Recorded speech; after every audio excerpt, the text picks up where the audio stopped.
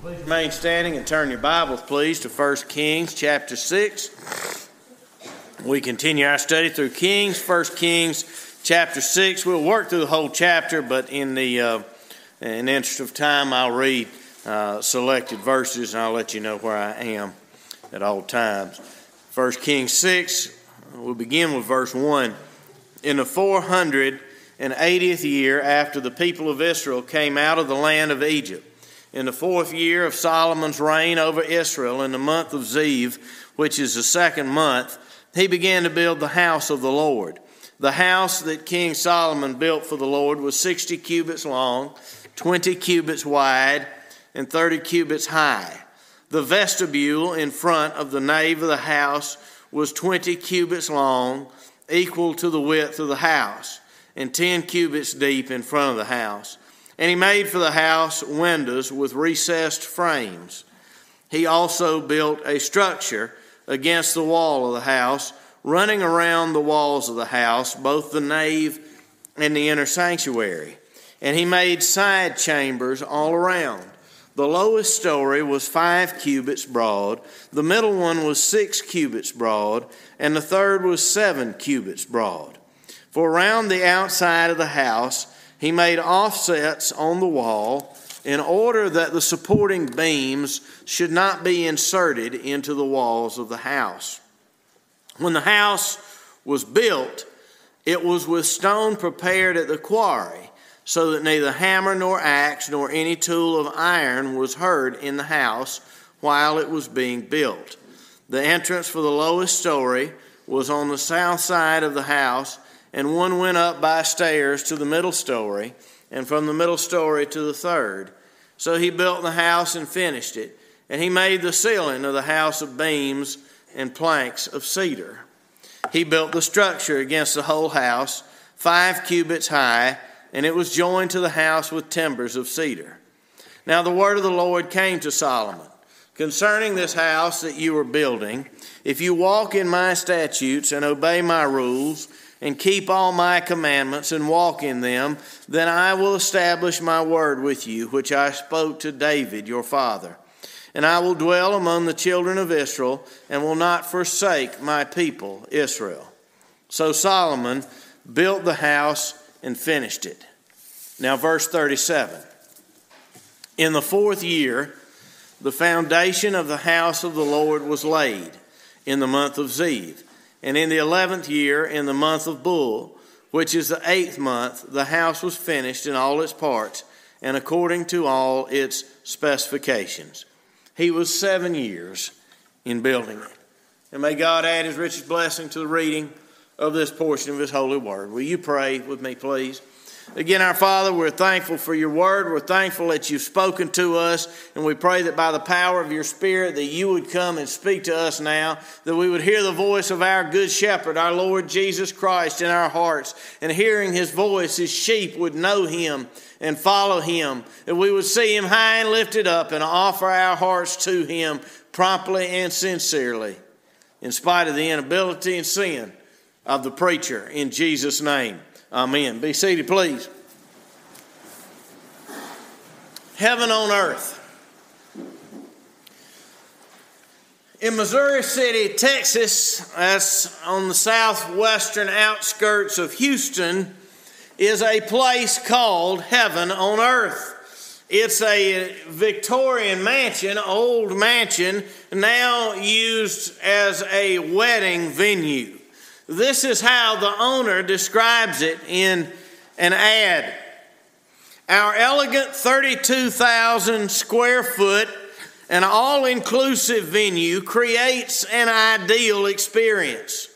The Victorian mansion boasts impressive 22 feet high cathedral ceilings, a grand staircase with a curved balcony from Governor William P. Hobby's mansion, and a one-of-a-kind crafted Tiffany chandelier. Also featured inside is the original sleigh from the 5 Academy Award-winning 1965 Dr. Zhivago. The lush courtyard and expansive outside area is shaded by over 200-year-old oak tree canopies, providing an ideal place to hold your special event.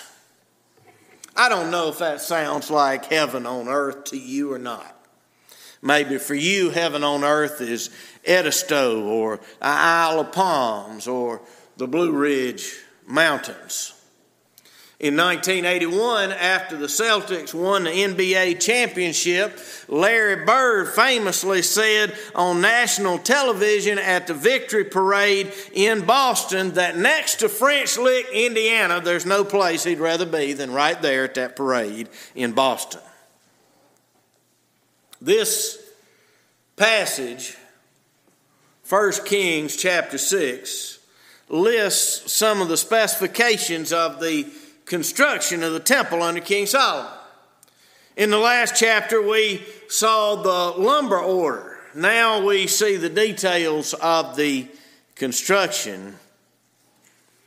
And bound up in all these descriptions and dimensions is a picture of heaven on earth. Now let's look at it. First, in this passage, we see the connection between the Exodus and the temple. The connection between the Exodus and the temple. Look at verse 1. In the 480th year after the people of Israel came out of the land of Egypt, in the 4th year of Solomon's reign over Israel, in the month of Ziv, which is the 2nd month, he began to build the house of the Lord. Now notice the author dates the construction of the temple from the exodus from slavery in Egypt, 480 years. Why? You remember the message Moses delivered to Pharaoh from the Lord himself. Let my people go. That's the part we remember. But it's only half the message. The Lord told Moses to say to Pharaoh, let my people go that they may serve me, or that they may worship me. Now, they've been worshiping the Lord all this time with plenty of idolatry mixed in, to be sure. And they had the tabernacle, but now they're settled. The kingdom is established. There's peace. And it's time for the Lord to have more than a tent for his place of worship. And tabernacle is just a fancy word for tent. This is a reminder that the purpose of their freedom was worship. The Lord delivered them from the house of bondage in Egypt in order that they would worship him. And so the author tells us that the construction of the temple for the worship of God began in the 480th year after the Exodus. You see, worship is the appropriate response of people who have been saved. The Lord saved the people from their misery in Egypt by the blood of the Passover lamb. The destroyer passed over every home in Egypt that night, and the firstborn of every house died, from the prison cell to Pharaoh's palace. But where the lamb had been slain and its blood smeared over the doorframe, the destroyer saw the blood and passed over the house, saved by the blood of the Lamb. And Jesus Christ is the Lamb of God, which taketh away the sin of the world. And those who really know Him, who really know the freedom of being saved from sin, who know the power of His blood to make peace with God and give peace of conscience, they cannot help but worship God. People can make all sorts of excuses why they do not attend the public worship services of the church. But more likely than not, the issue is simply that they have never been saved. The construction of the temple, the place where the Lord was to be worshiped, was a fulfillment. Now, ultimately, the fulfillment was Jesus Christ, but that temple was a fulfillment of the purpose why the Lord had delivered the Hebrews from Egypt in the first place. Let my people go that they may worship me. So verse 1 dates the construction of the temple from the Exodus. We see the connection between the Exodus and the temple. Secondly, in this passage, we see a picture of heaven. A picture of heaven. Look at verse 20. The inner sanctuary was 20 cubits long, 20 cubits wide, and 20 cubits high, and he overlaid it with pure gold. He also overlaid an altar of cedar, and Solomon overlaid the inside of the house with pure gold, and he drew chains of gold across in front of the inner sanctuary and overlaid it with gold. And he overlaid the whole house with gold until all the house was finished. Also the whole altar that belonged to the inner sanctuary he overlaid with gold. In the inner sanctuary he made 2 cherubim of olive wood, each 10 cubits high. Now look at verse 27. He put the cherubim in the innermost part of the house. And the wings of the cherubim were spread out so that a wing of one touched the one wall, and a wing of the other cherub touched the other wall. Their other wings touched each other in the middle of the house, and he overlaid the cherubim with gold. Around all the walls of the house he carved engraved figures of cherubim and palm trees and open flowers in the inner and outer rooms. The floor of the house he overlaid with gold in the inner and outer rooms. For the entrance to the inner sanctuary, he made doors of olive wood. The lintel and the doorposts were 5-sided. He covered the 2 doors of olive wood with carvings of cherubim, palm trees, and open flowers. He overlaid them with gold and spread gold on the cherubim and on the palm trees. So also he made for the entrance to the nave doorposts of olive wood in the form of a square, and 2 doors of cypress wood. The 2 leaves of the one door were folding, and the 2 leaves of the other door were folding. On them he carved cherubim and palm trees and open flowers, and he overlaid them with gold, evenly applied on the carved work. Now, we'll not go into all the details of how this place was constructed and appointed, but I want to notice 2 things that are everywhere in the temple, everywhere in this description, over and over again. Cherubim and gold. Cherubim, angels, everywhere. Gold, everywhere. What's the point? The temple is a picture of heaven. The cherubim are the angels that serve God in heaven. They surround his throne and praise him constantly and eternally. And of course, Revelation 21 famously tells us that in heaven the streets are paved with gold. Of course, this is symbolical. It represents the sheer glory of the presence of God. So Hebrews 8:5 says that the Levitical priest served a copy of the true heavenly temple. That's what this temple that's being constructed in 1 Kings 6 was. A copy, a model of heaven.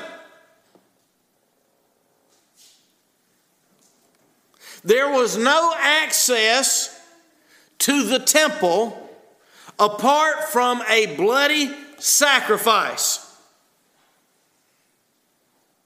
And there is no entrance into heaven apart from the blood of Jesus Christ. Listen to Hebrews chapter 9. Listen to this. For Christ has entered not into holy places made with hands, in other words, not that temple, which are copies of the true things, but into heaven itself. See, the temple is a copy of heaven. Jesus has entered now to appear in the presence of God on our behalf. Nor was it to offer himself repeatedly as the high priest enters the holy places every year with blood not his own. For then he would have had to suffer repeatedly since the foundation of the world. But as it is, he has appeared once for all at the end of the ages to put away sin by the sacrifice of himself. You see, the temple, covered with angels and gold, was a shadow of heaven on earth, the presence of God. And the sacrifices that took place there day after day, month after month, year after year after year were shadows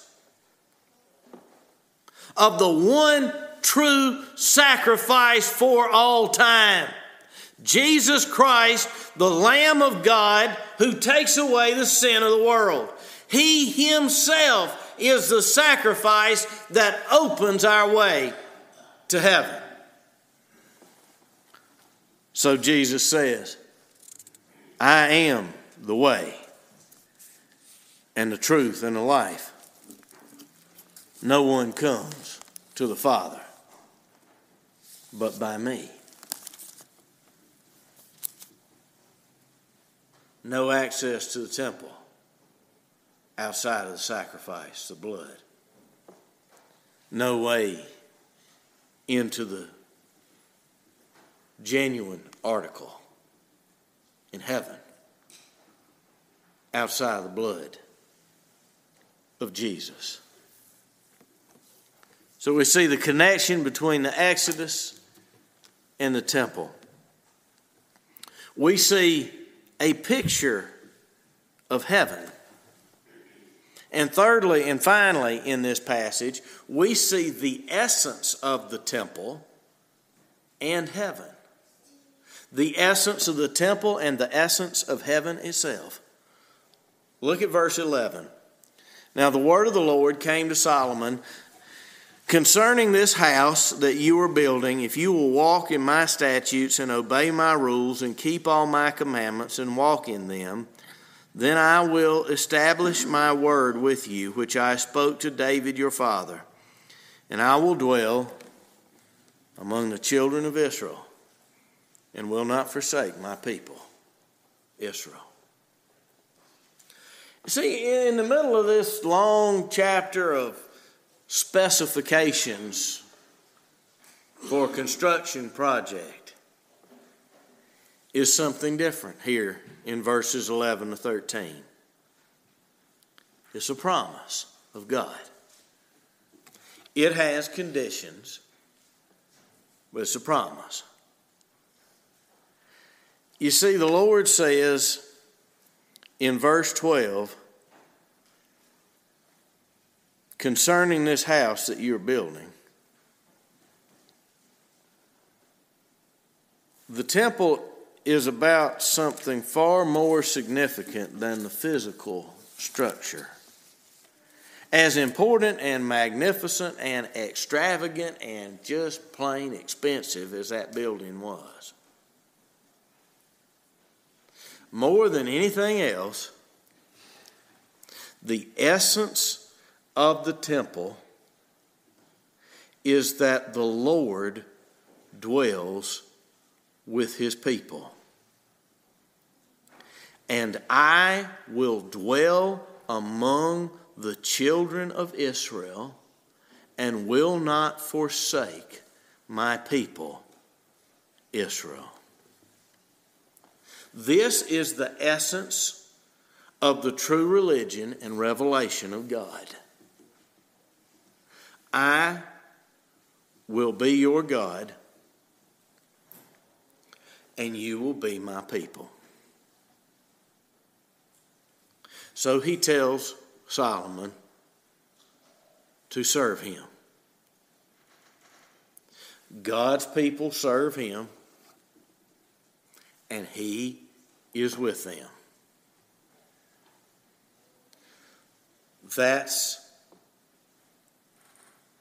That was the essence of the temple. And that's the essence of heaven. The essence of heaven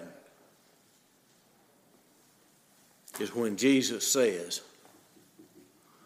where I am, there you will be also. What to you is the essence of heaven? What do you hope for?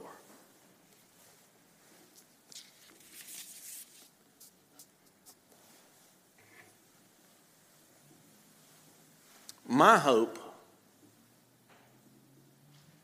is not that my grandmother is with my grandfather again. You hear me? My hope is not that my grandmother is with my grandfather again. My hope is that my grandmother, and my grandfather are both with Jesus.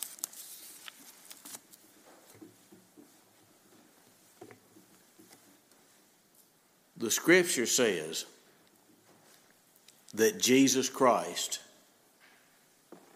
is Emmanuel, which means God with us. In Solomon's day, God came down to dwell with his people in that temple. That temple was a copy of Emmanuel, Jesus Christ, in whom God Almighty took on human flesh and came down from heaven eternally to be with his people. In Jesus Christ, heaven came down to earth in a far greater way than in Solomon's temple, magnificent as it was.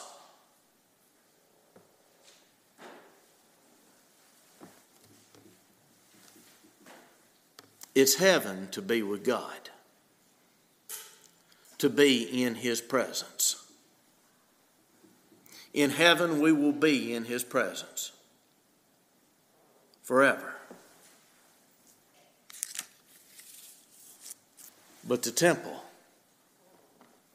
taught the people that heaven must begin on earth.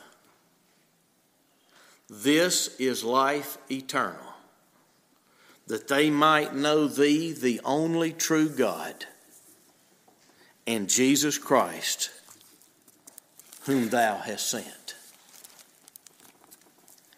Eternal life, heaven, begins on earth when you come to know the only true God through his Son, Jesus Christ, Emmanuel, God with us. Do you know him? It's heaven on earth to know Jesus Christ. And it will be heaven for all eternity to be with him where he is. In the name of the Father, and of the Son, and of the Holy Ghost. Amen.